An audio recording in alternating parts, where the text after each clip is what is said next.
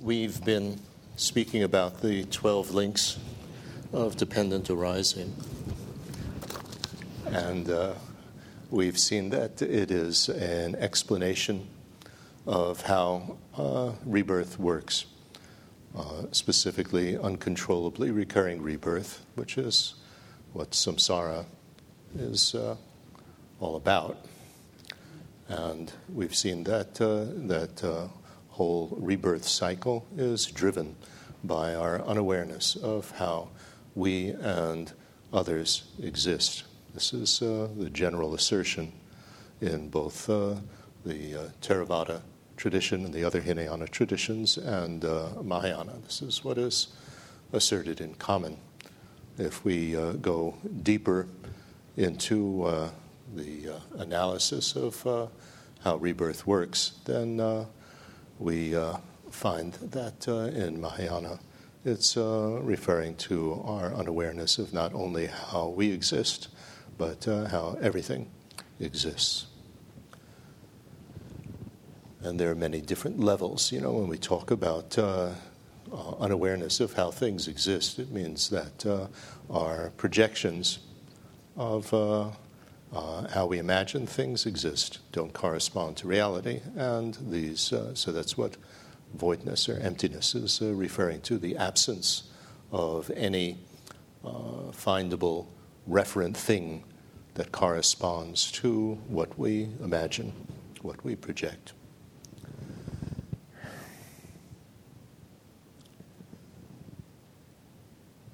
Because of that unawareness, then we have all sorts of disturbing emotions, because we feel insecure, because we don't know how we exist. We imagine we exist in some impossible way.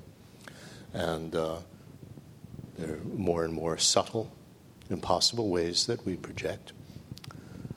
But because we have these disturbing emotions based on insecurity and unawareness, confusion, then that triggers our these compelling impulses, which is what karma is referring to, which then draw us into acting, speaking, or thinking in some sort of disturbed way. Either it's a destructive way when it's under the influence of disturbing emotions, or it can also be a constructive way when it is under the influence of disturbing attitudes, like I have to be perfect, or I have to correct everybody.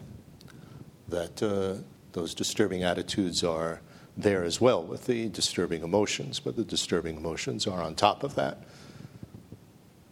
So I'm always right, and then we get angry with anybody else who disagrees with us.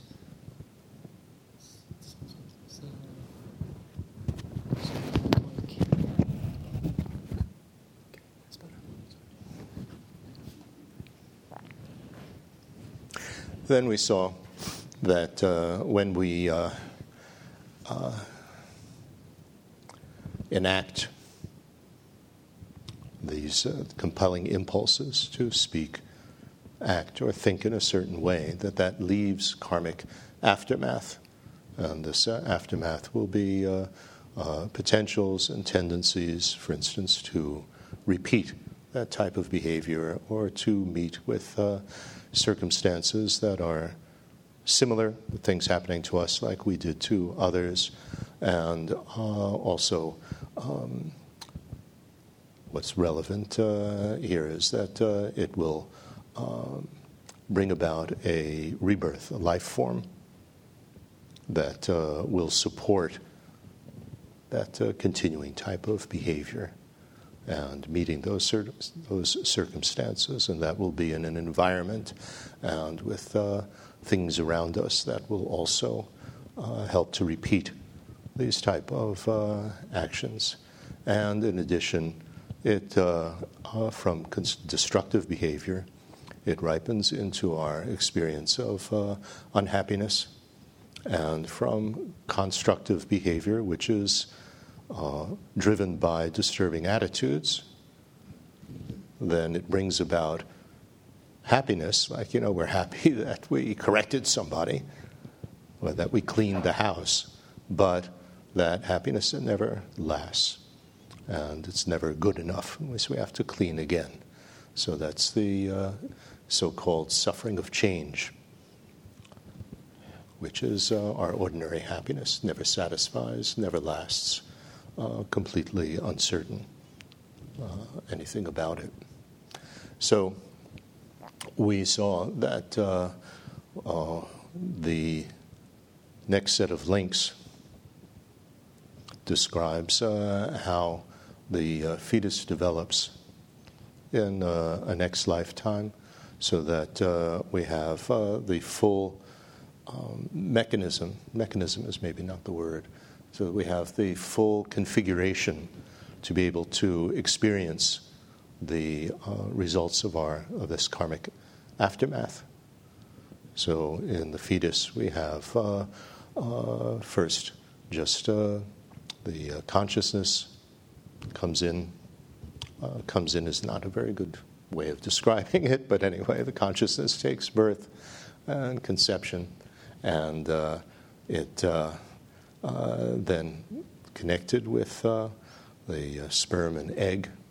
So we have nameable mental faculties with or without form, and then starts to divide. So then we get the various types of sense consciousness and mental consciousness. So that's supported on the physical level with sensory cells and so on that will be able to perceive objects like sights or sounds and so on, and able to distinguish things within the sense field. And then there's experience of contacting awareness of when there's experiencing a specific object. Is it a pleasant or unpleasant or neutral experience? And then happiness or unhappiness as a response to that pleasant or unpleasant contacting awareness. So now we have the full mechanism of the rebirth, the full configuration with all the aggregates that are there and now functioning. Then the links go on to describe how that karmic aftermath is actually activated. And we saw that it's activated in response to the feelings of happiness or unhappiness, or neutral if we are deeply absorbed in some super state of concentration. It's how we respond to that happiness, unhappiness, or that neutral feeling. And we first are focused on that feeling, and we have thirst or craving, that if it's happiness, that we're thirsting for it not to go away. If it is unhappiness, we're thirsting for it to go away. And if it's neutral, we're thirsting for it not to decline. And then we get the next link, which is an obtainer emotion or attitude, disturbing one. So either we are aimed, or it could be a combination of these, we are aimed at now the object with which we feel that happiness, unhappiness, or so on. And we have desire for it. If we think a little bit more deeply, it could also be, if it's the object that we experience with unhappiness, it's not necessarily the desire to have it, but to get rid of it. So anger comes together with that. In both cases of that thirsting and that obtainer desire, what we're doing is exaggerating the positive qualities or the negative qualities of something. That's why the attitude of nothing special is very important, in the sense that we don't exaggerate this is the most wonderful thing in the world, or this is the most horrible thing in the world. It is what it is, and it's impermanent. It will change. It's arisen from causes and conditions. And as the causes and conditions change, it will change, because it's an affected phenomenon, a conditioned phenomenon, conditioned by causes and conditions. Then not only could we have this disturbing emotion toward the feeling and toward the object, but also we could have a disturbed attitude about me who is experiencing this. And the one that is most significant is the one which is called a disturbing outlook toward a transitory network. Transitory network is referring to the aggregates. They're a network of many different factors, and it's transitory in the sense that it changes moment to moment, and all of the factors change at a different rate all the time. So while we're looking at something, our emotions, we're feeling a certain level of happiness. The happiness or unhappiness is changing in intensity, and our emotions about it will change. The amount of concentration that we have on it will change. How much attention we pay to it will change. All of these things will change all the time. And what is happening with this disturbed outlook toward these aggregates is that we identify with one or more of them, and then we hold on to it, and it's described in terms of throwing out the net of me or mine onto it. This is me, I'm a miserable person. So we identify with the unhappiness. This is my friend. And so then we cling on to, this idea of this person being mine, and the happiness that we feel with being with that person. So we have many, many possibilities here. And all of these disturbing emotions and attitudes that we have, specifically in the context of the 12 links, are describing how a cluster of throwing karma and completing karma is going to be activated at the time of death, so that then it throws the consciousness, is the term that's used, throwing karma, that it activates this throwing karma that is going to lead to next rebirth, with, again, the whole syndrome repeating and repeating. And that's summarized by the last two links, the conception and aging and dying. So we had the 12 links. We also saw that we can break this cycle by getting rid of the ignorance, the unawareness, so that we don't build up more karmic potentials and tendencies and so on that will generate more rebirth, uncontrollably recurring.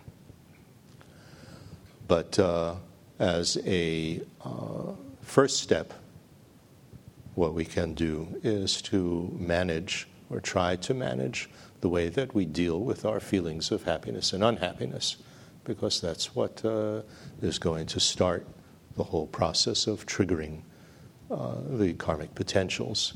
And this is applicable not just at the time of death, but also applicable at any time at all.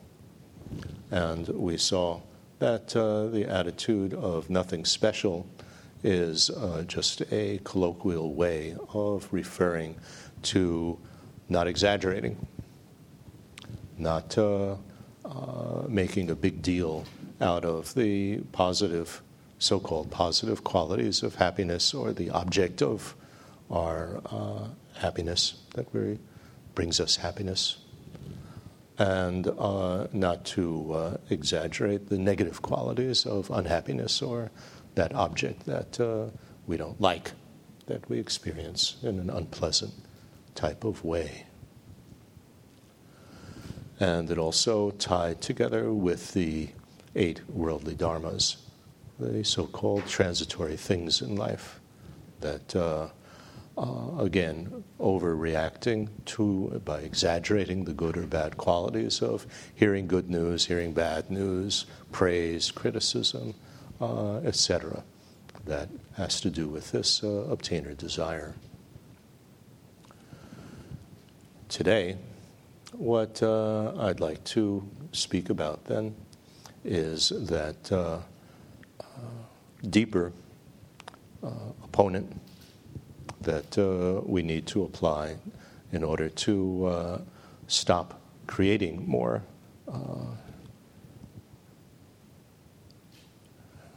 continuation of the 12 links. And that means to get rid of our ignorance or our unawareness of how we and everybody exists.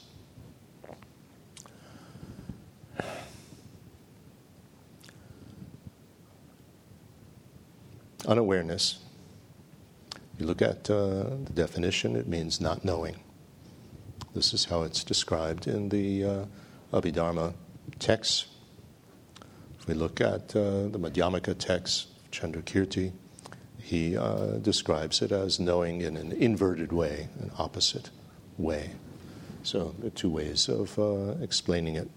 That either we don't know how we and others exist, or we imagine that we and others exist in a way which is completely inverted, the opposite of how we actually do exist.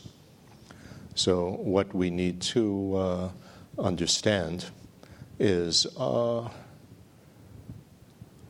voidness. I make a difference between emptiness and voidness. Emptiness, if you at least in English, in many other languages, you don't have 2 terms, so it's not a problem.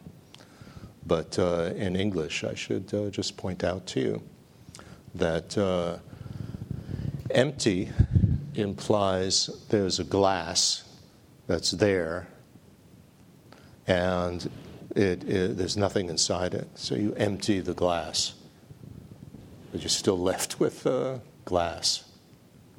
So that's one of the tenet systems, but that's not the deepest tenet system. It's not so that's empty. Void means no such thing. So we're not talking about something missing from something findable. You know, that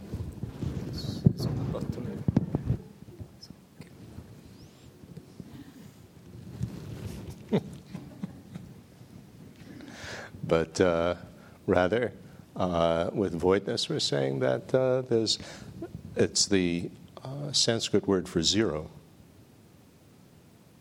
So it doesn't mean that there's nothing, but it just means that in a sense, it's see, this is what's confusing. It's a sense, it's nothing, because it's talking about what corresponds to our fantasy. So there's nothing that corresponds to our fantasy.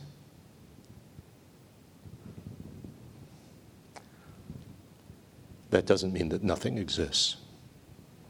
So when we talk about the self, what is the self? There is the conventional self that does function, participates in cause and effect. So in a sense, it conventionally exists. One has to be a little bit careful about using this word exist. But at least what we can definitely say is that there is dependent arising, that we do something, we experience the results of it. So there is that conventional self but it doesn't exist as something external that flies into the sperm and egg and somehow activates it and then is occupying the body and mind like that's its house, and uses the body-mind like a machine or a tool, and is the master over it. That type of self doesn't exist at all. So, how does it actually exist? And this gets into this topic of imputation. It is an imputation on the aggregates. Aggregates are changing all the time, remember? There's some type of consciousness, some type of object of the consciousness. There's some kind of distinguishing within the field that consciousness is aware of, and experiencing what it distinguishes with some feeling of happiness or unhappiness, and then all the emotions, positive, negative, all the so-called mechanical mental factors like attention, interest, concentration, etc. All these things, the aggregates, changing every moment, and all of them coming from their own causes, their own potentials, and changing at a different rate from each other. So it's really very, very complex, isn't it, what we experience. And the self is an imputation, exists as an imputation on these changing aggregates as its basis. So first, we need to understand that it's not that somebody is imputing it. It is an imputation. That is what it is, the type of phenomenon that it is. And I think that if we use an analogy of the self, it'll be a little bit clearer what type of phenomenon we are speaking about here. And the analogy that we'll use is a football game. What is a football game? Well, there are all the minutes and moments of the play, and there are all these different players, and everyone is doing something different in every moment. Right? So what's the football game? Football game is an imputation on all of that play, on all of those different things that are happening in each moment of all the different players. Is the game any one moment? Is the game any one player? No. Is there a game separate from all that play? No. Is there a game, however? Were we watching the game? Yes. Did somebody win the game? Yes. That's an example of an imputation. The game is not something that is non-existent, is it? But we can't pinpoint where's the game, can we? So think about that analogy.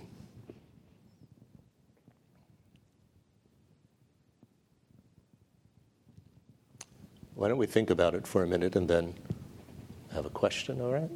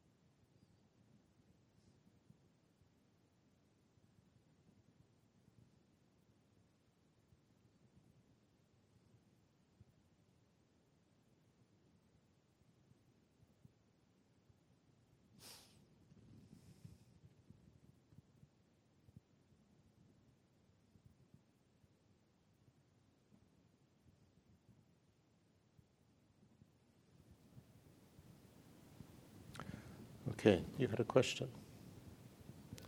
Somebody have a microphone?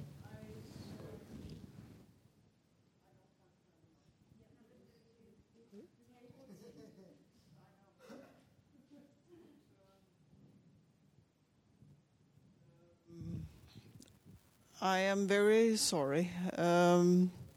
Obviously, I am a little hard of hearing and I am a little slow today, and I simply didn't understand.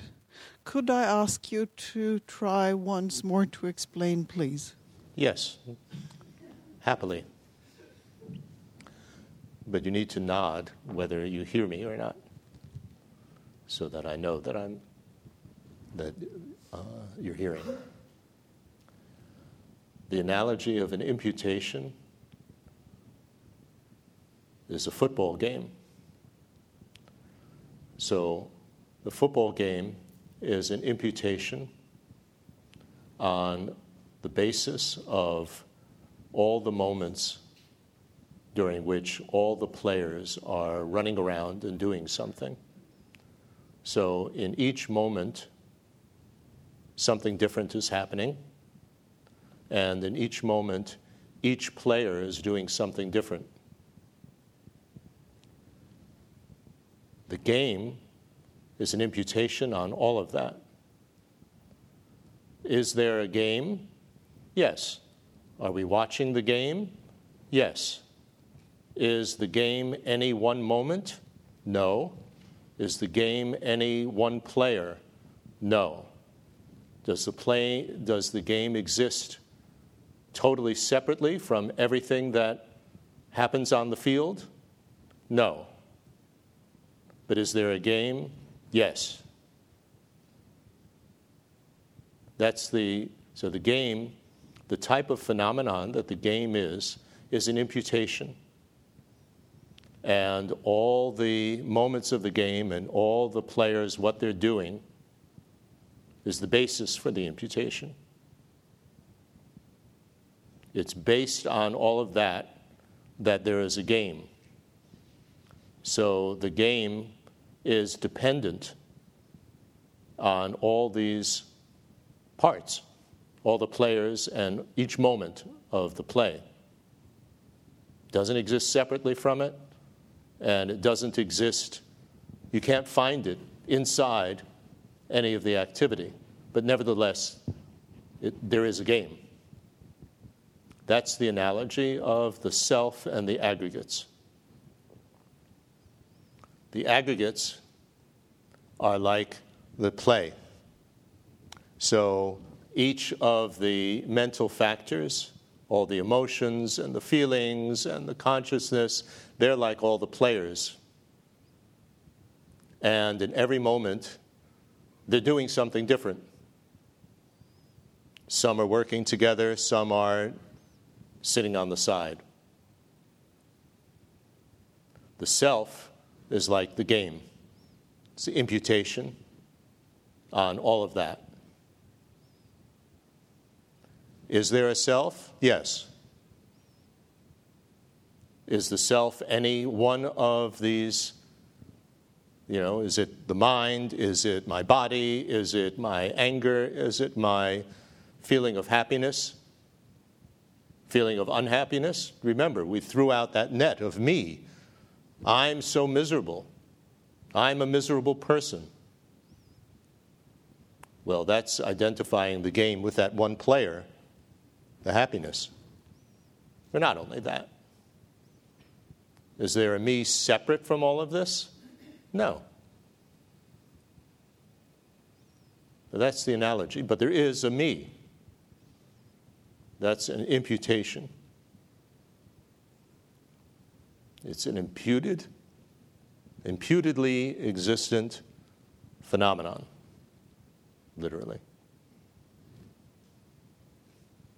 So this is not so easy to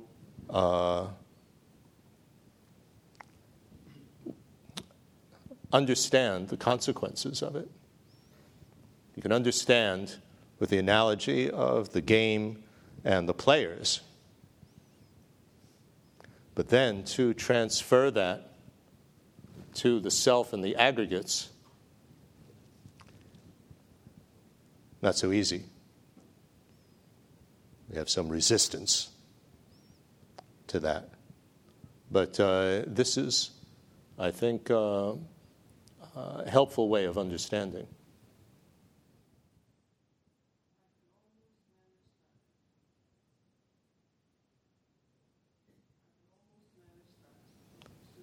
The microphone still isn't on. I can almost manage that, but the imputation still escapes me. Well, imputation is just a word.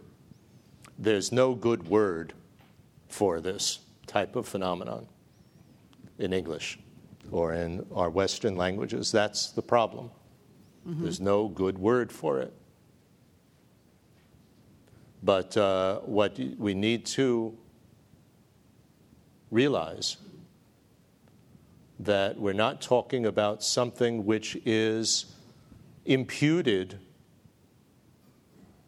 by, a concept or, anything like that, and all you have to do is stop imputing it, and it's not there anymore. It's not that. That's something else.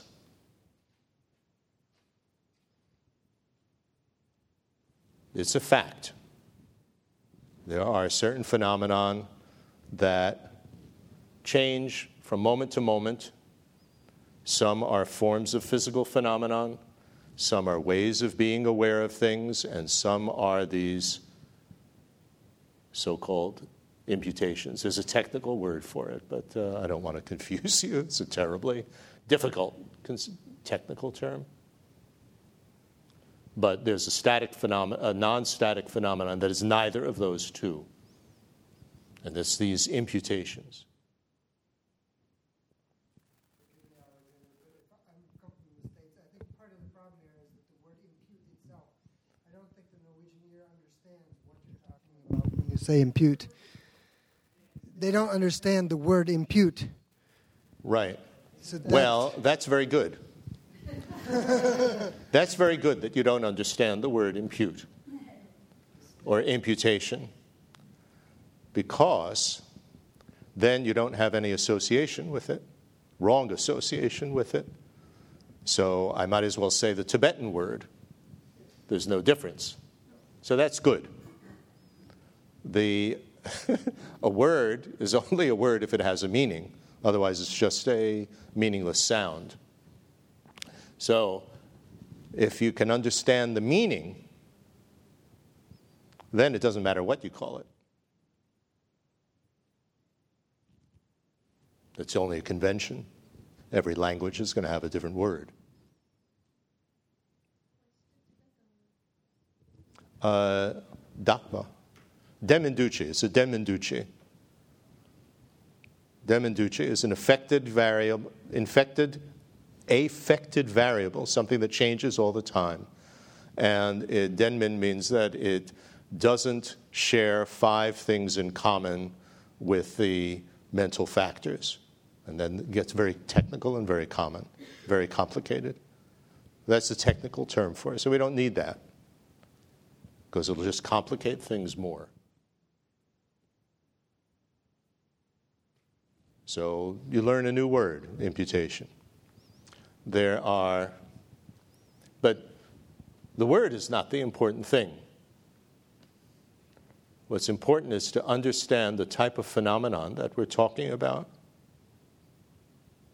And if we look at one of the tenet systems, the Sautrantika system, there it makes it very clear that we're talking about something which is objectively there. There is a game. There is a person. There are many other examples, like motion. There is motion. Motion, all that happens is one moment at a time. So now my finger is here, now my finger is there, now my finger is there. But this word imputation is, there is motion. The motion doesn't occur in any one moment. The motion doesn't exist separately from each of these moments, but there's motion. So there are many examples like that, if we think about it.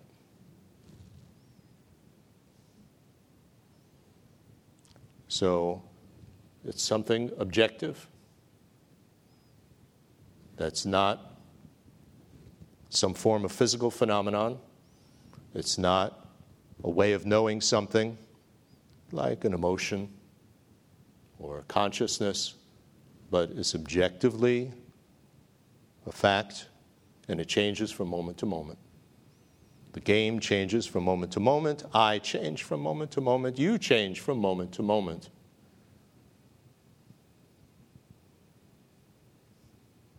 But that me as an imputation is not something that flies in and, takes possession of a sperm and an egg and presses the buttons, and then, now it has a new house that it lives in and controls. That's mine.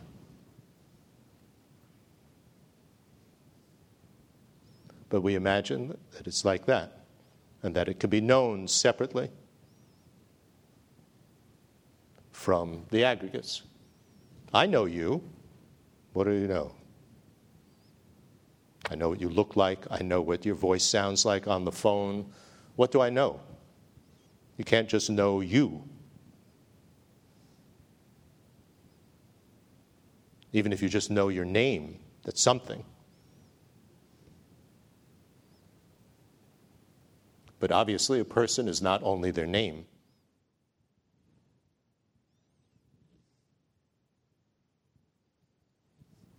Yes. Short comment on this, speaking of technicalities. This mic has a middle way. So if you put the button in the middle, then it will mute, and you don't turn the whole thing off. So if you turn it off, then you have to wait for it to get to the receiver again. So please put it on mute on the middle. It's a Madhyamika mic.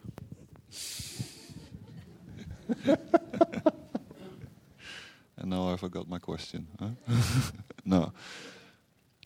So it's, I'm trying to understand this impute then. It's like, so there's a lot of things happening when you're talking about a game, a lot of things happening. Right. And then it's, to impute, it's in a simple way what we make of it, what we name it. No. No. No, not at all. Okay.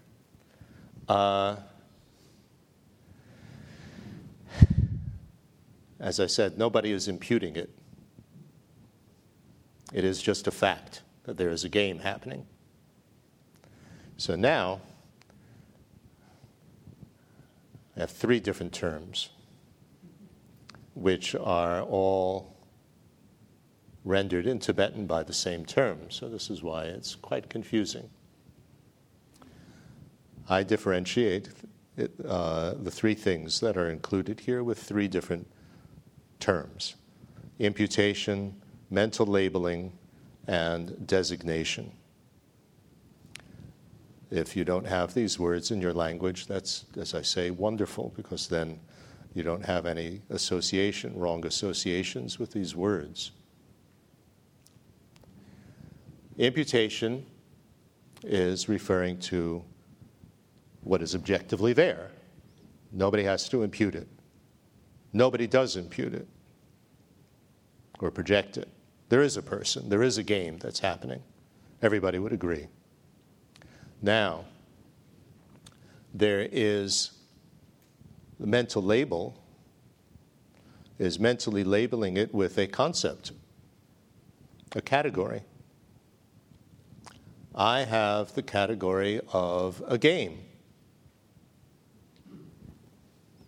And this particular event, I fit into that category. And I have certain ideas about what a game should be. based on that, I call it a good game or a bad game, and so on. That's a concept, category.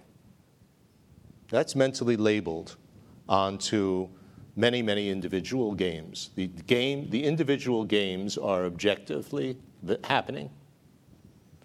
Concept of a game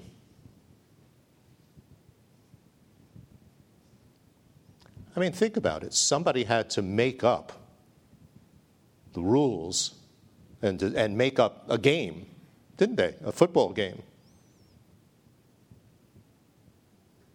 That wasn't something natural that cave people did.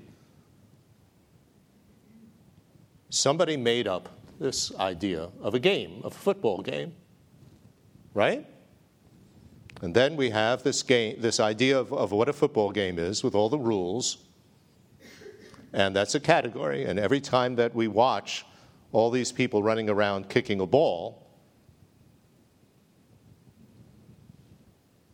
it's a game that's happening, but we fit it into that concept of a game. So we recognize it as a game. That's mental labeling. Designation is giving a word for it. So we give a word to that category, football game, and different languages will give different names to it. And because we give that name, we designate that category with a name, then we designate each individual objective thing that is happening, the game that is happening, with that word. So the category and the word are optional. These come from the mind, conceptual. But there is conventionally a game. It's a convention. Everybody agrees that it's a game, and the game is actually happening, and it arises on the process of cause and effect of all the people running around and kicking a ball, and somebody wins and somebody loses. It happens.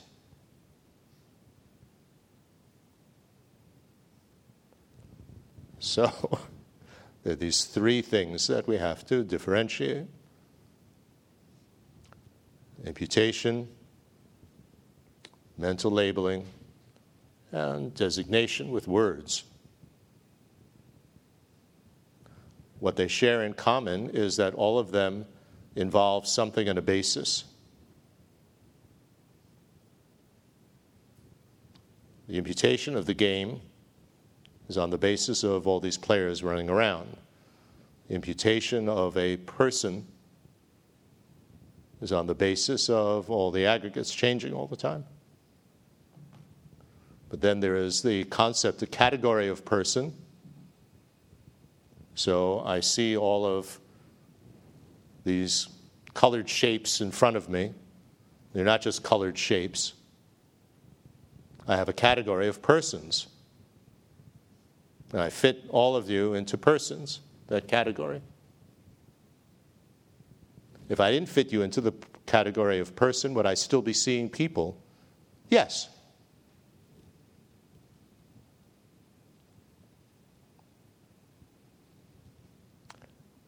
I could have the category of Norwegians. I'm fitting you all into the category of Norwegians. Do I have to do that? No. And I could have various associations of the qualities of a Norwegian. And would I have to know the word Norwegian? No. But I'm still seeing people. And I'm not calling that rug on the floor a person. Am I? I hope not. Yes.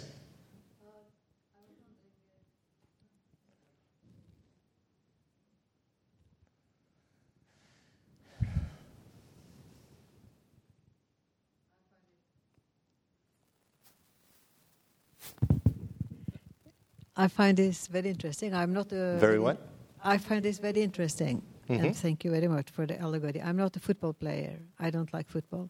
A ballet, a theater, a movie. I was the thinking same. I was thinking of the concept culture. Of a what? Culture. Concert, right. Because that is always, at least when you accept that culture is changing. Concert would be exactly the same. The culture, yeah. The word culture. Culture. Yeah. A culture is always changing. It's a game. Right. A culture is also an imputation. Yeah, to me that may help me. Because we are, for example, having all these discussions of how you should behave.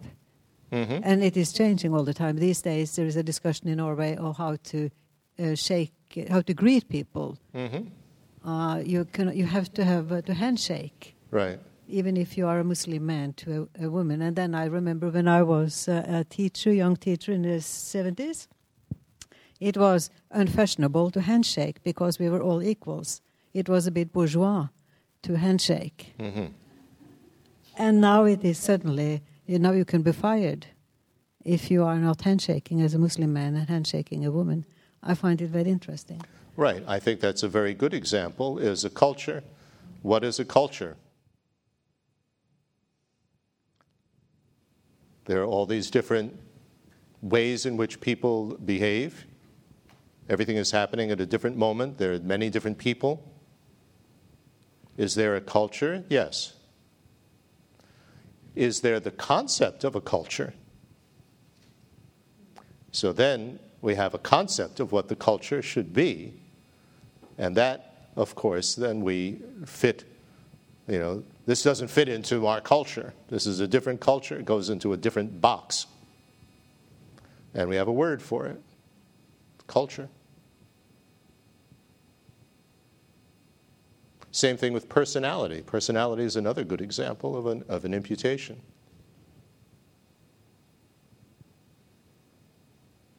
Isn't it? But there is a personality. It's not that there's no personality.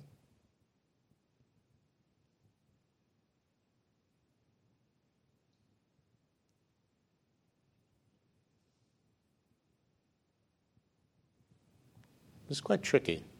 Not very easy to understand. Obviously, not very easy to understand. Otherwise, we would all be pretty well off. So you have two people with the question who has the three people with the question. So I'm not going to choose who's going to speak. So you back there. Anyway, go on. Where does the word reification come in? The word reify. Reify. Yeah. Where does it come into this? Reify means to make something a thing. So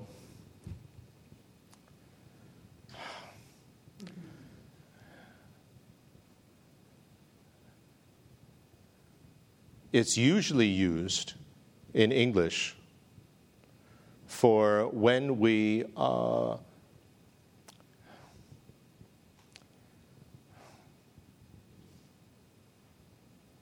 fit things into a certain category. Let me go a little bit more complex. There is, yeah.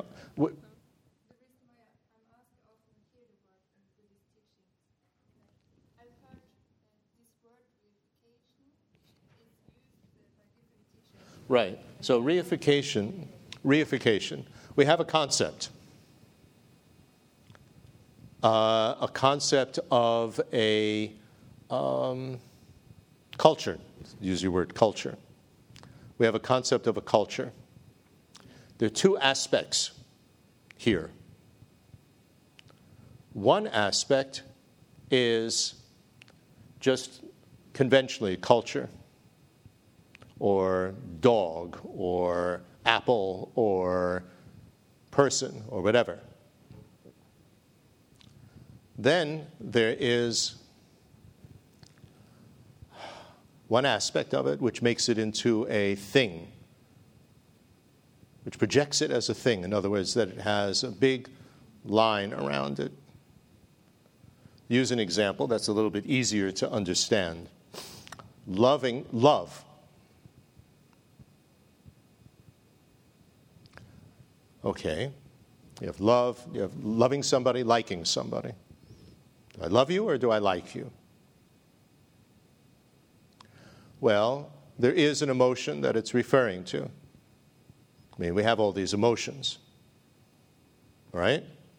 Now, we have these categories and words with the categories. So these categories are love and like. So those are conventions. People agree, we use them, functions. But when we make on top of that, to reify it means, when it's reified, it means also that it is a box, that it's a thing. I'm looking for love. Really? What are you looking for? As if it were a thing. Right? That's encapsulated in plastic, wrapped, there it is. Love, I found it.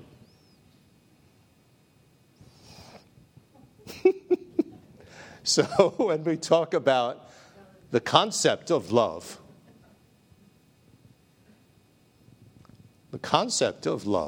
well, there's only just different moments of different experience, isn't there? So there is the concept generally of love, but it is not a box, a thing. So reification means projecting that it's a thing. So does love correspond to something? Yes. Does the thing aspect of it refer to anything? No. So two aspects with any category. This is the problem of conceptualization, is that it always comes together with this reification, because the categories seem like boxes. And there's the definition in the dictionary.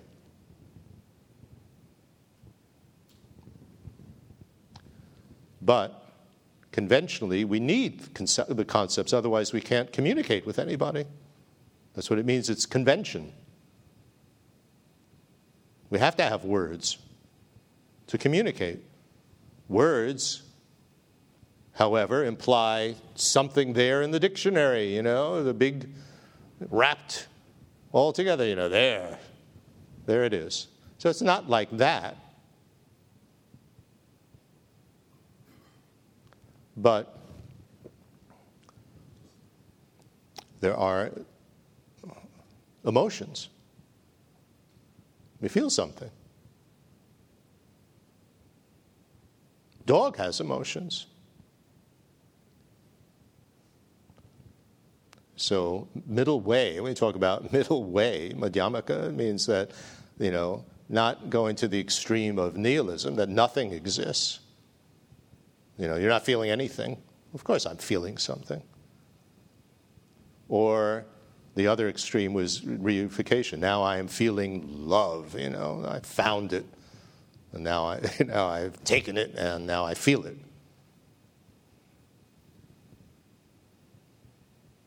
Those are the two extremes. Nihilism and, you can either call it eternalism, that's the literal translation, or absolutism. Different ways of referring to it. Other people had questions.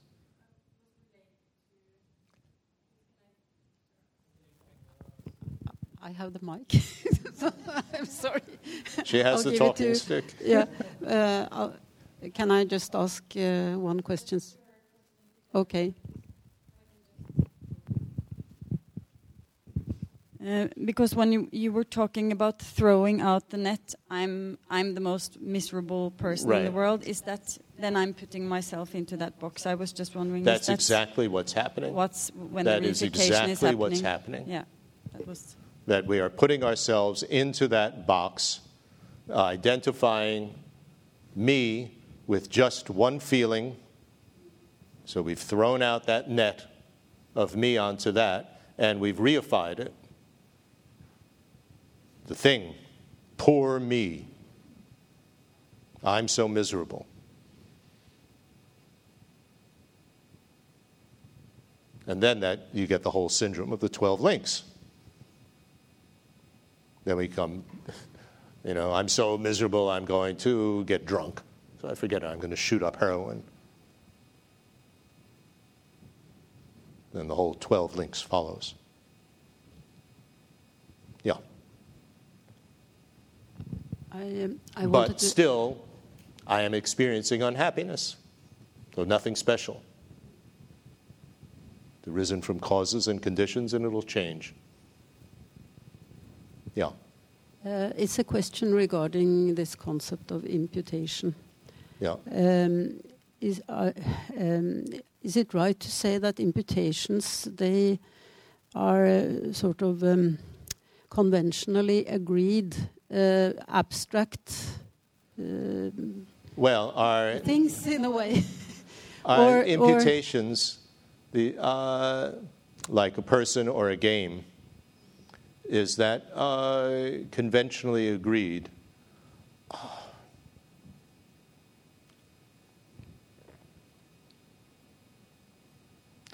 Concept is conventionally agreed, and the word for it is conventionally agreed. Is this conventional truth, conventional reality? Now we get very tricky here. Very tricky. Conventional truth is how things appear to exist, what appears to be true to a mind that is under the influence of this ignorance, unawareness. So you can't find a person, you can't find, when you examine,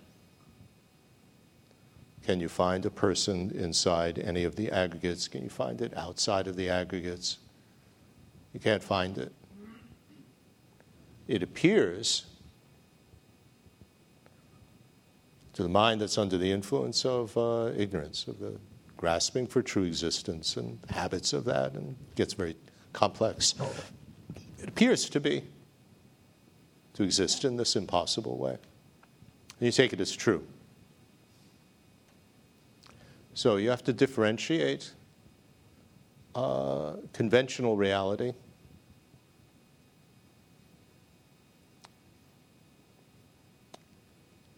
mere convention, mere conventionalities. I think that's the way that I translate it. There's a difference between conventional truth or conventionally true phenomenon and mere conventionalities. I don't know if you understand these words in English. Conventional truth, it appears to be solidly there. It's not. It doesn't correspond to how things exist. Things are mere conventionalities. In other words, when we examine and try to find the person or try to find love or try to find, anything, the rug, you get down to the atoms, you get down to the, subatomic particles, you can't find it. Nevertheless, when you are not analyzing, then there's the mere conventionality. Mere conventionality thing that functions. So what's very important is to understand that voidness and dependent arising are like two sides of the coin. This is the fact that things don't... Voidness means that there is a total absence of anything corresponding to my fantasy. So, for instance, you and me, my fantasy is that we are like two ping pong balls. There's you over there and there's me over here. That doesn't correspond to reality. Because if it did, we couldn't relate to each other. We couldn't communicate. So the other side of that is that we are dependently arising phenomenon. In other words, there's no plastic wrapper around me or plastic wrapper around you. There are all these aggregates that are changing all the time. There's all these aggregates that are changing over there. Where you are, there's the air, there's all the elements of this building, air that's carrying sound and so on. And the communication arises dependently on all these parts functioning. So the fact that because things don't exist wrapped in plastic, things function. So the understanding of voidness by itself is incomplete. You only fully have understood Buddha's teachings when you understand the harmony between voidness and dependent arising. This is clear in the Buddhist sutras. Things arise dependently on causes, conditions, parts, and mental labeling. So then what does mental labeling mean? You can only establish that you are a person because there is the concept, there's the category and word, person, and they refer to something.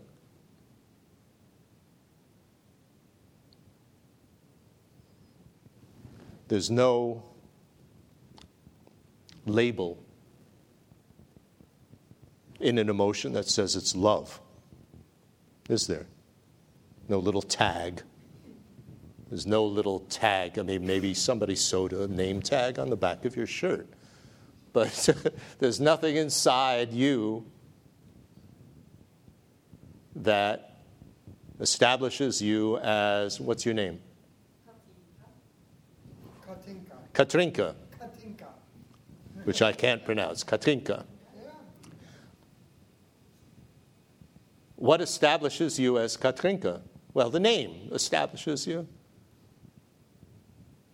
And the category, that every time, I mean, it's really wonderful when you think about it. You need to have a series of photographs of yourself from when you were a baby up until now. They all look very different. How can we say they're all me? What makes them all me? It's a very, very interesting thing to contemplate. What makes them all me? What is recognizable in it that I recognize all as me? Are they all photographs of me? Yes. They're not photographs of somebody else. But there's nothing on the side of the photograph that you can point to, the nose or, what?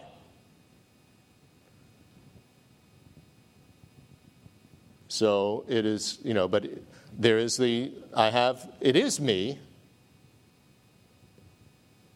but I can only establish it, prove that it's me. What makes it, me, Katrinka, is the name and the concept. That this is all me.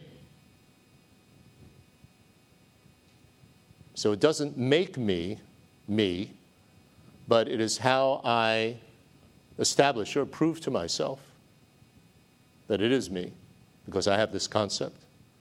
Now that's very, very subtle. Very, very subtle.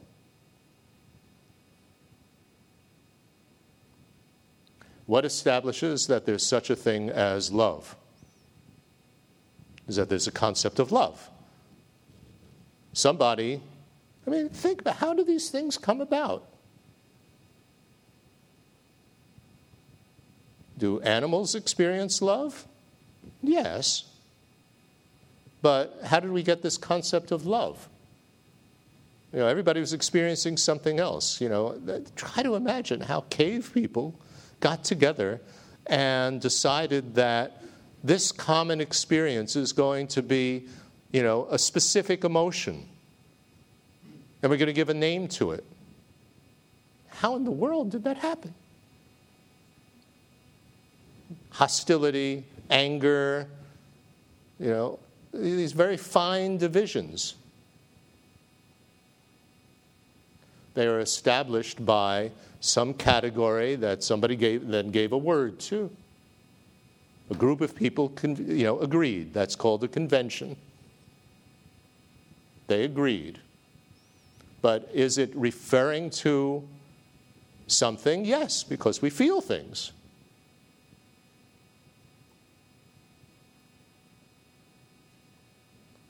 But they don't exist in boxes. That now there's this box of, you know, love in my head, and now that experience comes out of that box. And now there's a box of liking someone, and it comes out of that box. That's reification. That they exist in boxes. That I exist in a box. And I have to have my way, and everybody has to pay attention to me. And how I feel is so important, I have to post it on Facebook. And let the whole world know. I have to make a Twitter thing of how I feel because I'm so important. Everybody really is interested to know what I had for breakfast today.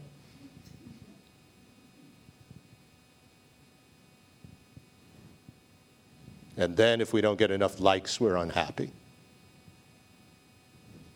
12 links. You know, I mean, that is what causes our uncontrollably recurring rebirth.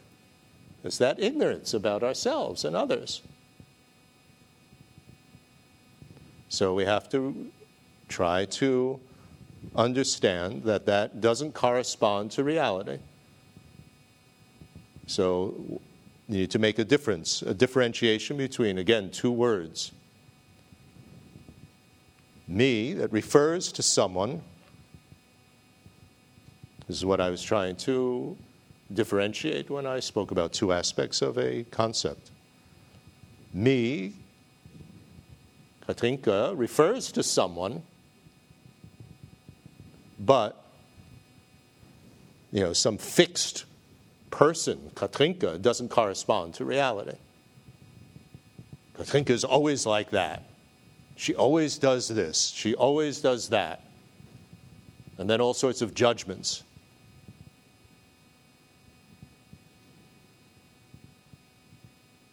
And even the judgments. Nice. A nice person. What is nice?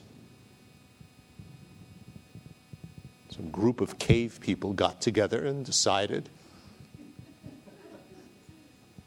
what nice was, and they gave a word to it. A meaningless sound. They assigned that meaningless sound as a word. That's how it happened, isn't it? It's quite amazing.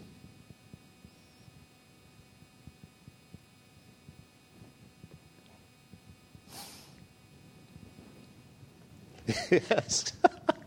You have the microphone. I have a question about karma. Yeah. At times I stay at the retreat center Shedrupling, and it was a pleasure that you visited the place last year. Mm-hmm. These days it's difficult to meditate there because of the shootings. Because of the what? Shootings. Shootings? Yes. Hunting? Yesterday there was a shootout with a moose, and the moose lost. There was vehicles, ATV, small vehicles, four-wheel drive, and dogs, and a party of hunters that drove the moose in front of them and then shot it by the retreat center by the road. Uh-huh. And I find it difficult to maintain impartial in this when there's shootings and killing at the retreat centers. My question is about karma, how to relate to karma for what kind of karma does this create? Are you asking what kind of karma does it, karmic, are you asking in terms of the hunters, or are you asking in terms of you, or asking in terms of the moose? I am asking for myself. For yourself? Yes. If you get angry with that,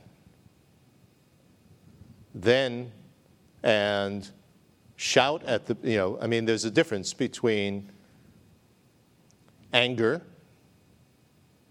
Anger is a mental factor, right? It's an emotion. It's not karma. Karma is referring to that compelling impulse based on the anger, which would draw you into yelling at the hunters, throwing a rock at them, shooting them, or just thinking really nasty thoughts about them. So those would be, if you have those karmic impulses that immediately lead you into acting or speaking or thinking like that, then that will have karmic aftermath. So you've built up negative potential from that. So there's a difference between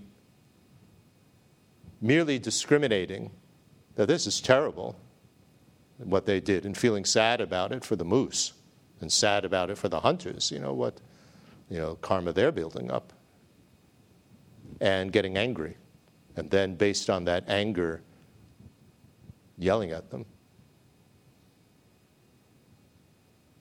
You might tell them, no shooting here. You might speak to them, but there's a difference between speaking calmly and speaking with anger.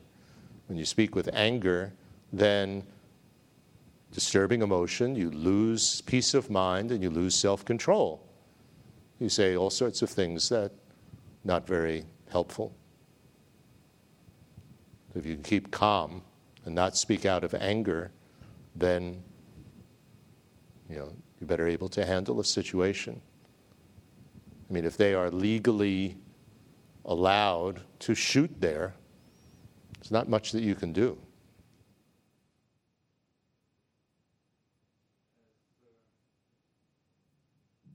As I perceived it, it's not legal. They shot by a road, by the retreat center. The shots were fired across to the access of our retreat center, and I phoned the police. They said they would investigate. Good. And I wanted to make the... Annie Konshog is having a course there next weekend, and I think the situation is terrible, that you might have to change your clothes to something not ordained but fluorescent, so there's no shots as we approach the retreat center. And I was very upset by it, so the police said they would investigate. Previously, not much has come from it, but I feel that I can formulate as a question, what kind of karma is it at our retreat center that there are being shots are fired there and there are killings at the retreat center? Well, a retreat center doesn't have karma. Only people experience karma. So what one experiences, the fact that shooting animals occurs at the retreat center arises dependently on causes and conditions, not karmic conditions, not karmic causes. So the fact that it is in the woods, the fact that it is in Norway, and the fact that there are animals, and the fact that there are hunters, and the fact that there's no electrified fence around your center that would keep the hunters away, dependent on all of that and the mentality of the hunters, it arises that there are animals getting shot on your property. Now, if you talk about karma, karmic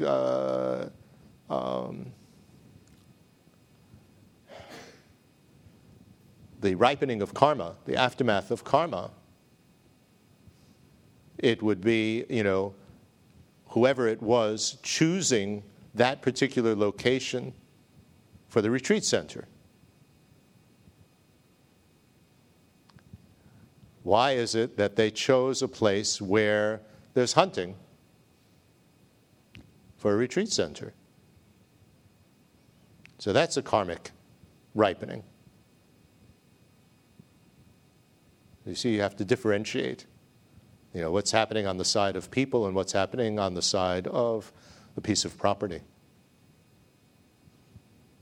And then why you choose to hold courses during hunting season in the retreat center.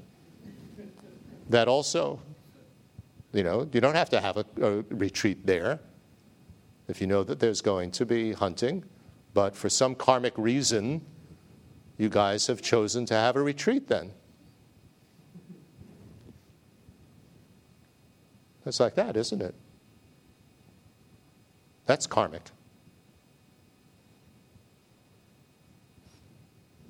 Yeah.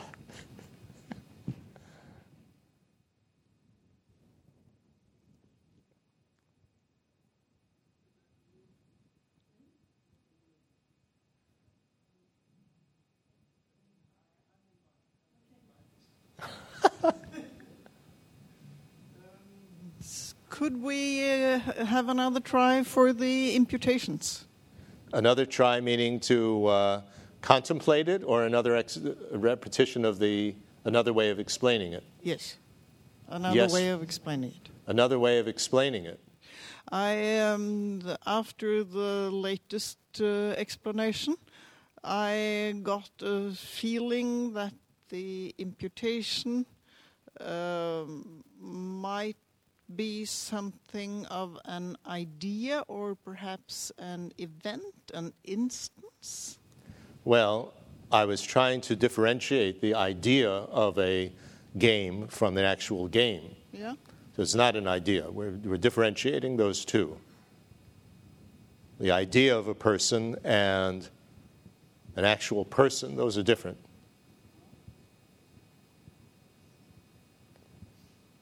So, aren't they?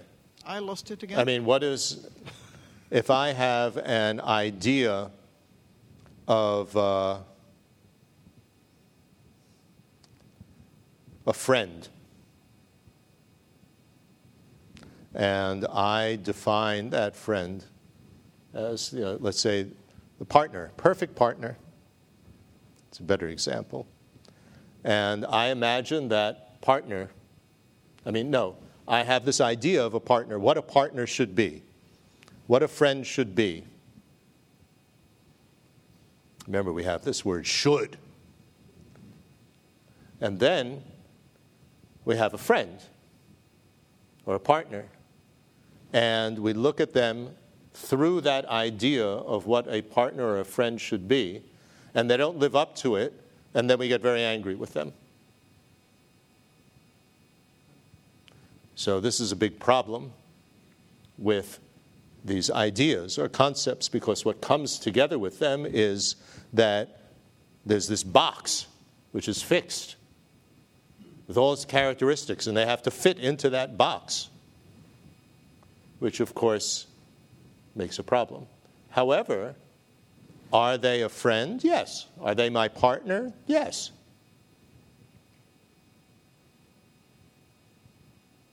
What establishes them as my friend or my partner? Well, because we've agreed that there's a certain thing called a partner and there's a certain thing called a friend. So by convention. So friend refers to this person, but this idea of the ideal friend, the ideal partner, that doesn't correspond to anything. That's the prince or princess on the white horse.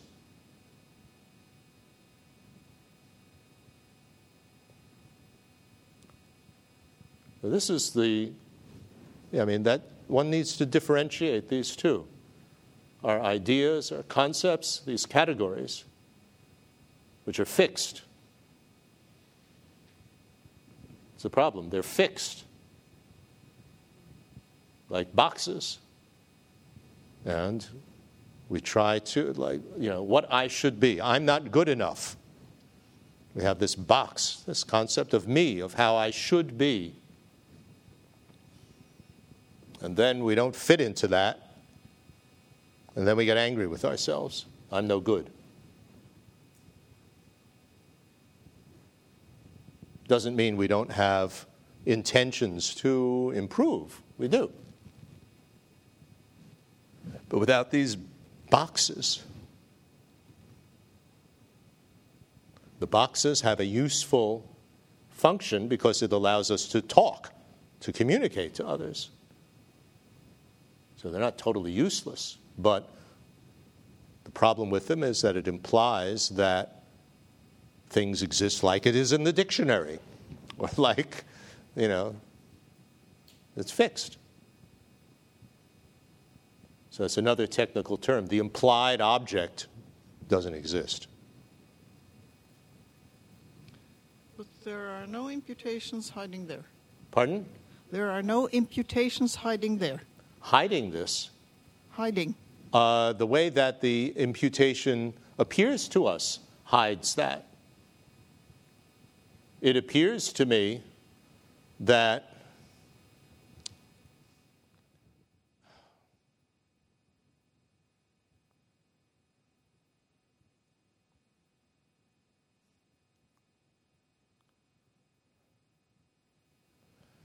you are a friend, right? So this is maybe friend isn't a good example. The football game. There's a football game happening, right? So that's an imputation. But how it appears to us, because of the habits of ignorance, habits of so-called grasping for a truly established existence. Because of that habit, our mind makes it appear as though, solid game, and this is a terrible game. My team is losing, and we get really upset about it. So it appears as though it's a terrible game. Is it a game? Yes. Is it happening? Yes. But how it appears to me, this is the most exciting thing in the world. It's the World Cup, and you go crazy. It's just a bunch of people running around in a field kicking a ball. That's all it is.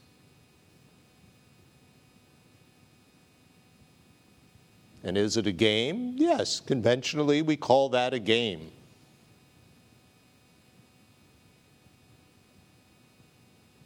Somebody coming from another planet looking at it, what are these people doing? They don't have a concept of a game. I think I can manage the concept of the game, even though I know nothing about football. Well, it's a the ballet, imputation a that concert. I can't manage. It's the same thing. What is a concert? There are all these people playing instruments, and they're playing something different every moment. I went to the concert. I listened to the concert. Did you listen to something? Yes. Wasn't that nothing took place, that you didn't hear anything? But what is a concert? And then this is a terrible concert. This is a great concert. This is the most important thing in the world. Oh, I'm so sad I missed the concert. We make it into such a big deal, as if it were a thing that's this reification.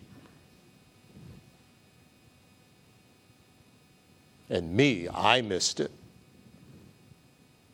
It's so important.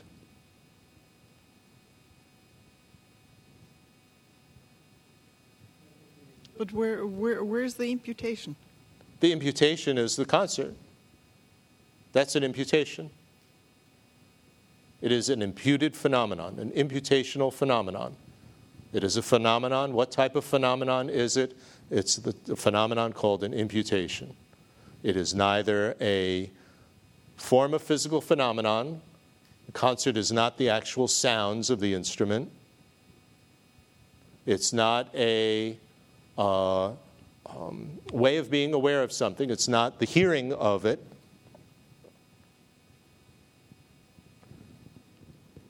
It's something that is neither, but nevertheless changes from moment to moment. Concert changed from moment to moment to moment.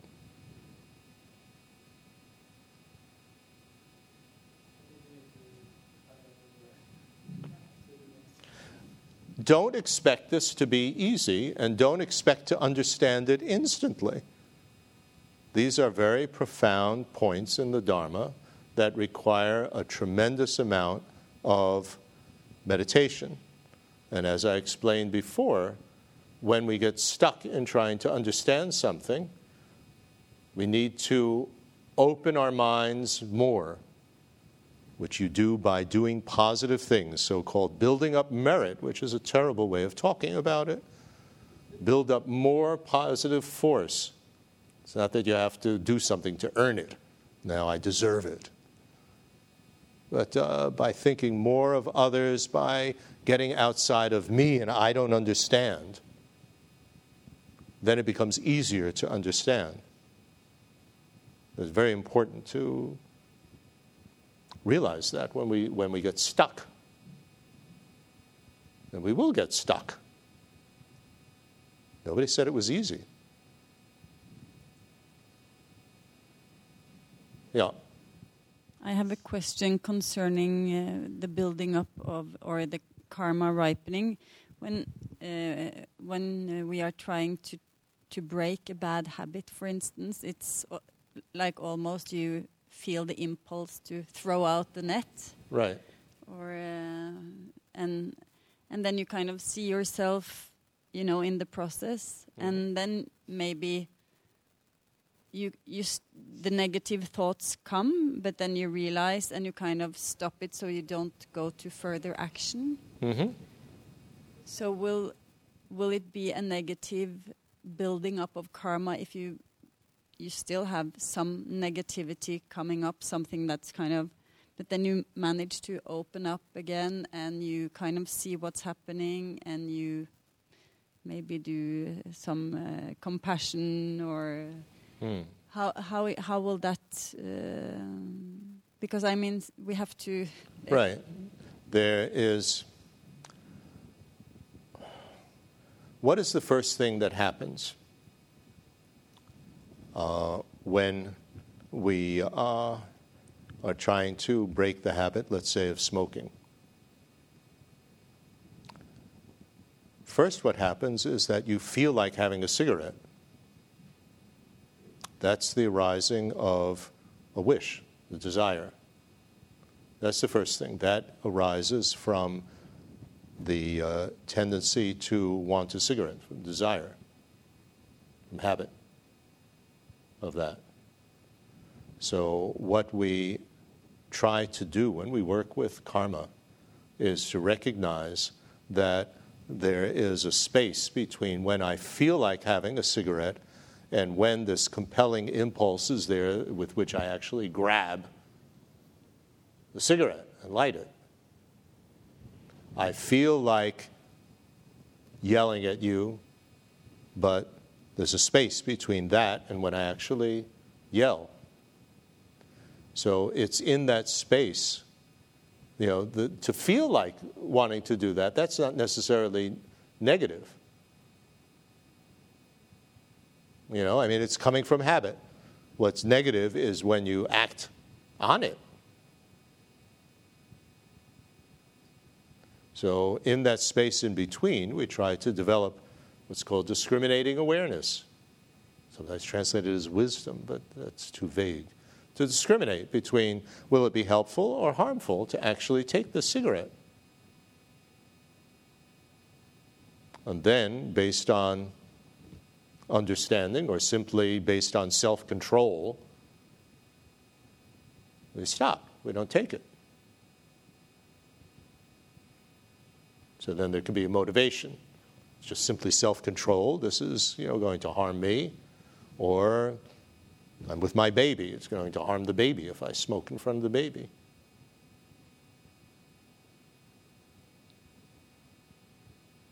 There are different types of motivation. It's against the law to smoke inside this train. So the different motivations. But we need to make that space between when you feel like doing something and that compelling impulse with which we actually do it. And often that compulsion is so strong that we act immediately upon what you feel. So you say anything that comes to your head. But for instance, if you then you are compelled to say something aggressively, and the anger is coming up, and you have that space, and you don't do it, you kind of anger is here, and you try to do something in that space to calm your mind. Will that aggressive feeling, will then that build up a negative karma, or have it's you aggressive cleaned thinking. It? Yeah. It is. Remember, there are 3 types of behavior: physically doing something, verbally saying something, or thinking something. So thinking, again, doesn't have to be verbal. That's thinking. You don't have to say, in your head, this terrible person, and I'm going to, yell at them.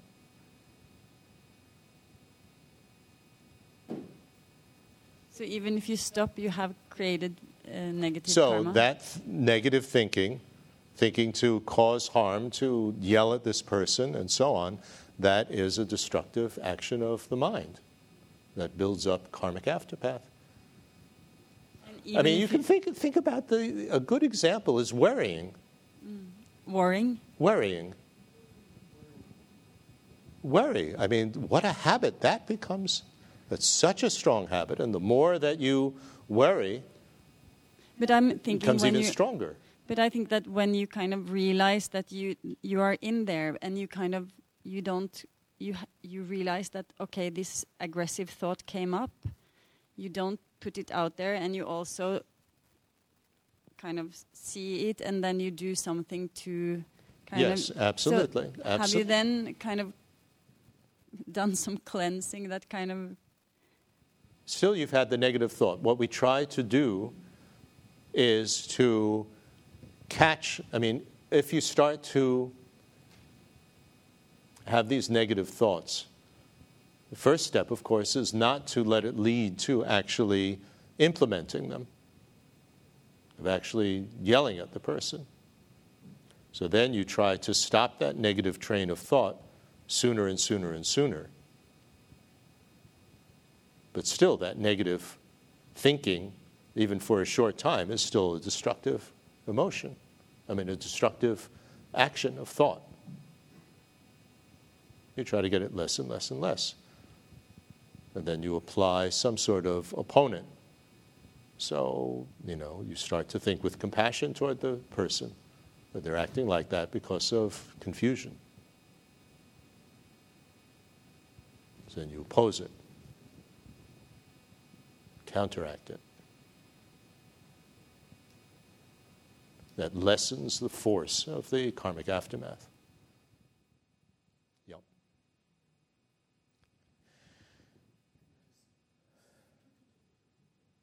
Hello. Could you just say a few words in terms of creation and completion practices? How the 12 links, is there any, you talked about putting the pieces of the puzzle together. When I'm doing, for example, Nundro, mandala practice, is there something I should reflect on in this teaching? Those are 2 different things. You're talking about the generation stage and complete stage in highest class of Tantra, or are you talking about Nundro? What are you talking about? For me, Nundro. It'd be easier to answer your question if it were the generation and complete stage. But aren't they, isn't Nundro well, when we're doing Nundro, let's say we're doing the prostrations, our knees are going to hurt, we're going to get tired, going to not feel like doing it, Nothing special. Just do it anyway. To do it with negative thoughts certainly makes it not very effective. So when we are having negative thoughts about what we're doing, then stop the practice and work on getting rid of the negative thought before you continue. I think that's important. Are we going to experience doing all these prostrations with great happiness and joy? Most of us won't. So what? If we really try to set the intention and motivation beforehand that I'm doing this in order to be able to build up more positive neural pathways, if you want to be a scientist about it. And think about it, beginning this life, how deeply embedded our habits, our neural pathways are. In order to build up a more positive neural pathway or habit, that requires a tremendous amount of repetition, doesn't it? If we have repeatedly been, miserly and, not given anything and, can't be bothered and all this stuff, zillions of times in the past, then to build up that attitude of, offering a mandala, or offering everything in order to be able to help everybody. Of course you have to repeat it 100,000 times. You have to repeat it many more times than that in order to build up, a different automatic response, a different neural pathway. So if we understand what we're doing and why we're doing it, then we can minimize that danger of, not liking what we're doing. Remember, contacting awareness comes before feeling happy and unhappy. Do we find doing prostrations pleasant or unpleasant? All depends on our attitude, doesn't it? There's nothing inherent in it that makes it pleasant or unpleasant.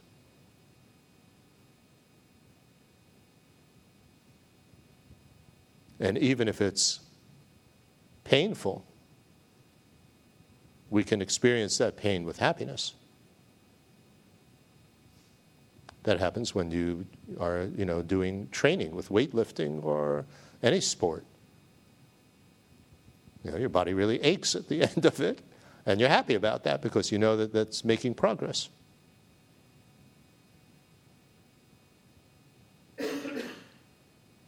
So, first link in terms of ignorance, don't grasp at this whole thing of me, I'm doing my ngundro, I'm so wonderful, I'm so advanced, and everything is going to be perfect when I, do the 100,000. Then, all my problems will go away. All of this is nonsense.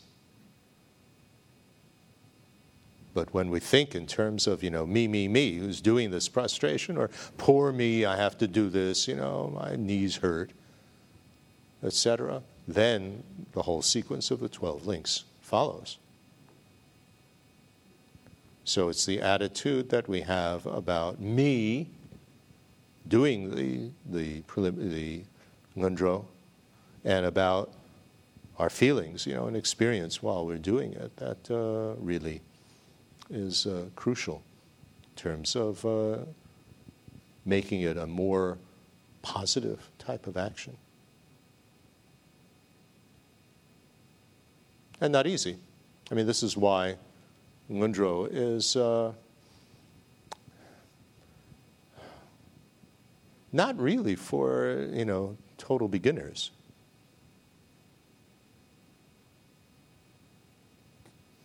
because you could build up quite negative habits in terms of really resenting that I have to do this, and really, poor me, or I'm so holy, that,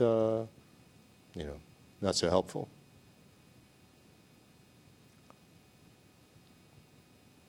One needs to, as I said before, a certain level of maturity to practice the Dharma, a certain level of emotional stability,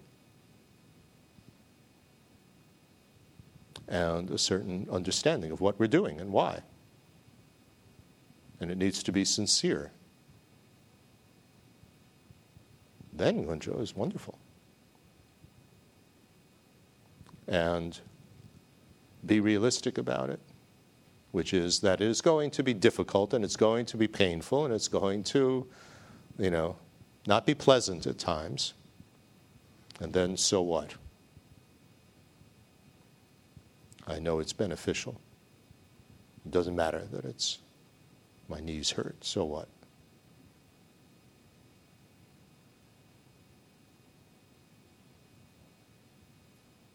Okay? Yeah. I have a question after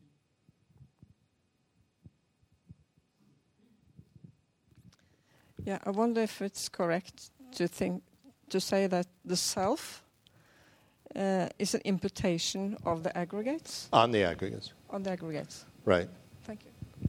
The self is an imputation on the aggregates, but the self isn't some solid thing that comes from out there and is imputed on the aggregates. That also is incorrect. So don't make the self into some, ping pong ball that comes and instead of inhabiting the aggregates and using them, just sits on top of them as an imputation. That also is a misconception. That has to be deconstructed as well. So the whole process of understanding voidness is a process of deconstruction. And one has to be careful not to deconstruct too much so that you're left with nothing, or not to deconstruct too little. That you're still left with something that identifying with it, that you think corresponds to reality, which doesn't.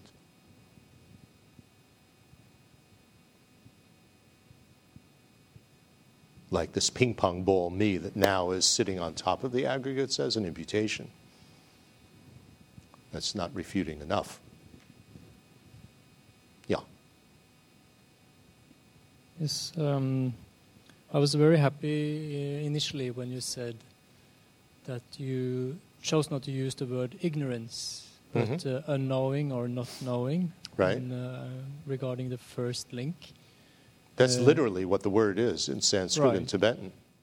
Because for me that leaves room for more compassion. Exactly.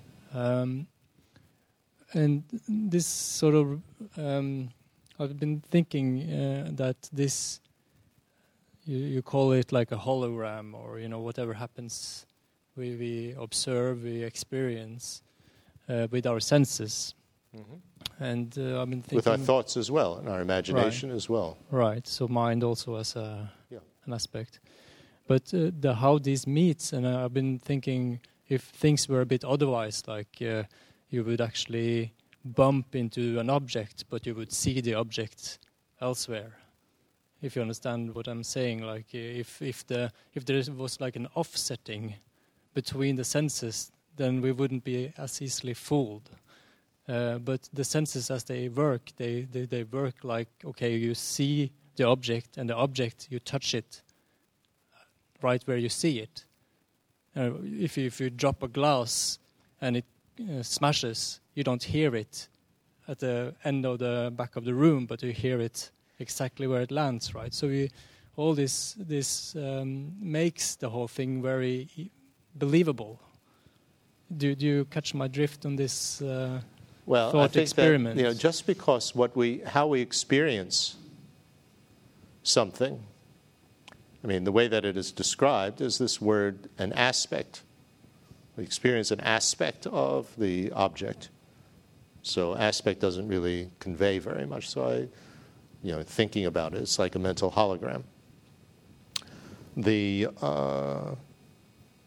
dish drops, or we touch something. So there is an actual contact. I mean, this is happening of the hand and the object. However, what do we experience? Because of that contact, the electric impulses, through the sensitive parts of the skin go through the neural, the whole neurons and so on, and go to the brain. And there's a mental hologram of a physical sensation. So,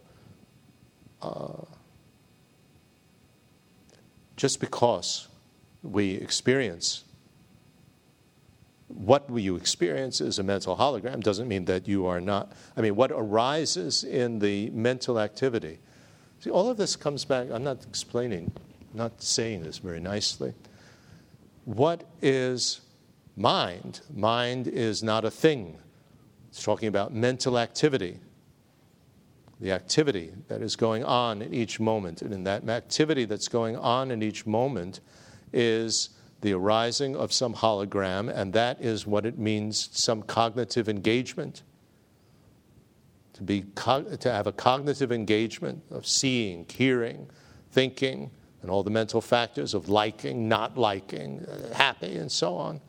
What it means is there's a arising of a hologram of that. What you're seeing. So, they talk about, the object and the consciousness and all the mental factors coming from one seed. This Chittamatra thing, mind only. It's just talking that they're non-dual. Well, right. I mean, it's one phenomenon that's happening like that. That doesn't negate that, there's actual external things physically happening.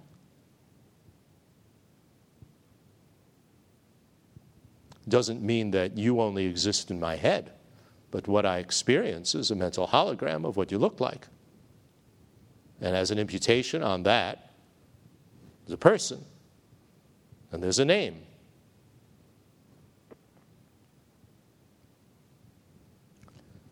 So this way of describing the mental activity, we're just talking about what do you experience? What's actually happening? So that mental hologram that arises, again, the different theories, is it just coming from, in a sense it's coming from the karma, but also, is it, this is the whole discussion with Chittamatra and Madhyamaka, is it also arising dependent on the external phenomenon?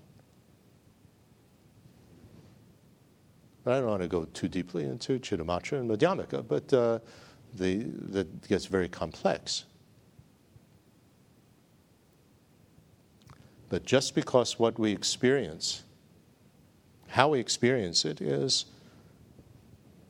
like a mental hologram, which you'd have to say is the case even scientifically. In terms of what's happening with the brain, imagining seeing something and actually seeing something, that you can't differentiate those two. It's the same thing. There's the rising of a mental hologram. It's just a matter of is it in focus or not when you imagine. And that's what thinking is. That's what seeing is. So what are the causal factors? How much of it is coming from karma? How much of it is coming from the external phenomenon? And then that's the debate with the different tenet systems. Okay. Somebody else had a question? I think it's almost time out. But yeah. So the more you see imputation as imputation and not as reality, that's kind of the progress here. Is it? Could you say it like what we that? want to understand in terms of the self is an imputation, but also that whether it's an imputation or the basis for imputation, none of them are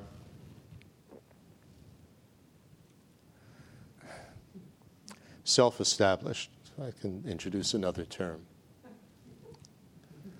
How does the self exist? No, how does the self not exist? The most basic thing is that it does not exist as something, this is what the non-Buddhist Indian schools would say, there's something that is static, which means it never changes, it's not affected by anything else, it has no parts, and it can exist independently of the basis. The football game, as if it was just one thing, it didn't change from moment to moment during the game, that it didn't have any parts, so it had nothing to do with all the players and all of that, and it somehow existed separately from what happened. Oh, it's a great game. I went to see the game. Okay? And then, so that's the first thing that you refute. The next thing is that it can be known by itself. Even if it's an imputation, that it can be known by itself without some aspect of the basis also being known. What's your name? Margit. Margit. That I can know Margit. I'm talking to Margit. Margit. Margit. Margit. No G. Margrit. I have no idea. Whatever your name is. Okay. I'm sorry, I can't hear it well enough to pronounce it. That I'm just seeing Marguerite. I'm not just seeing Marguerite, but automatically I think that I'm seeing her. I can't see her without seeing her body. You can't be just talking to somebody on the phone. I mean, this is Marguerite on the phone. It's not Marguerite on there's a sound, and an imputation on the sound is it's Marguerite. So that's the next level that you refute. And then there are many more subtle levels than that. But the subtlest is that it's self-established, that it is established that there is something inside you that makes you you by its own power, independently of anything else. So there's something inside this emotion that makes it love, independently of a concept of love and a definition that somebody made up in the dictionary. So that is the case with everything. So these various aggregates, there's love, there's attention, there's, all of these sort of things, happiness, unhappiness. What in the world is that?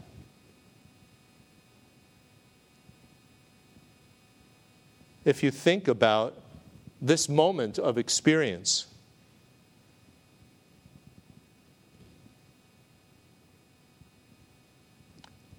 I mean, is it made up of these little balls, this little things, of all these aggregates? Well, not really. I mean, you just experience it. If we wanted to analyze it, then you could analyze it with all these different parts and so on. And we have, and are all these parts, present? Are they operating? Well, yes, there's emotion, there's attention, there's concentration, there's things like that. When we don't examine, when you don't analyze, it's all happening. But when you try to look for all these little pieces, you can't find them.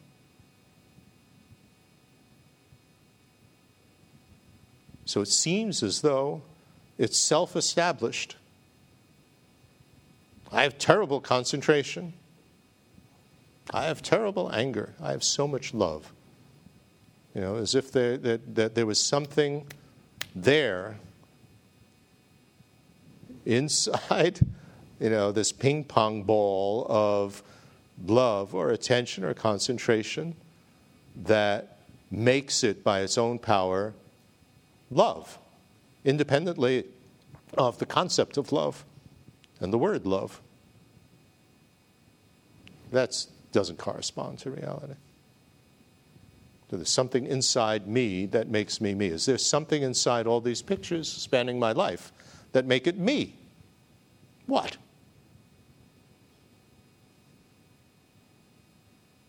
What? You can't find anything.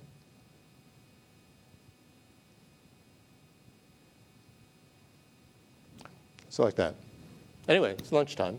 So we think whatever understanding, whatever positive forces come from this may go deeper and deeper and act as a cause for everyone to reach the enlightened state of a Buddha for the benefit of us all. And don't get frustrated. You know, these things are not easy to understand.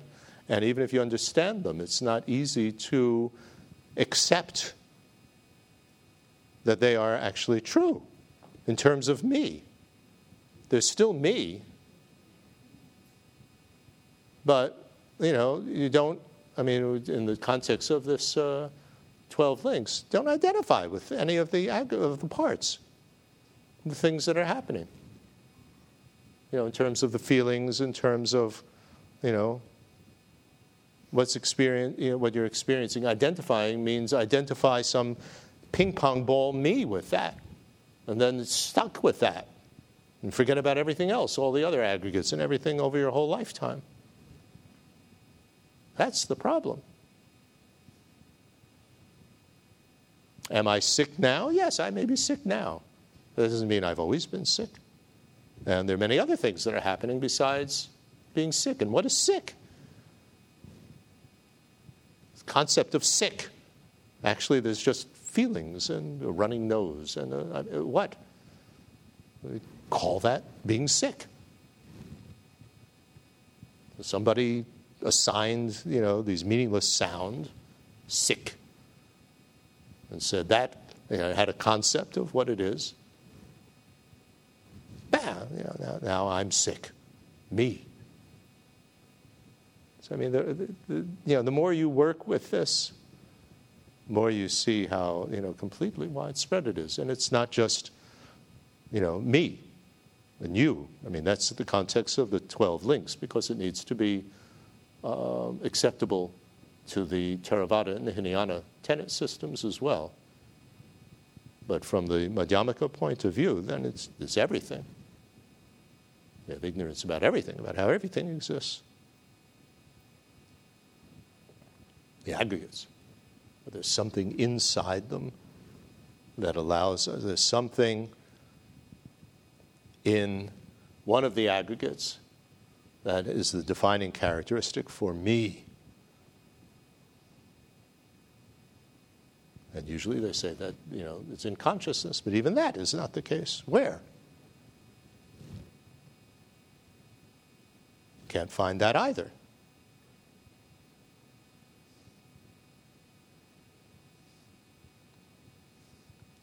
Is there a defining characteristic? Well, yes, I can distinguish you from the person next to you. But that's just, you know, when you don't examine, you know, analyze. If you analyze, you can't find the defining characteristic. But there is a defining characteristic, otherwise you couldn't differentiate one thing from another. You couldn't live. So these are the things that one needs to think about, to work with. And it requires a great deal of familiarity. Not something that you get just like that. It requires patience and building up positive force, opening your mind more. which you do by working for others. Okay?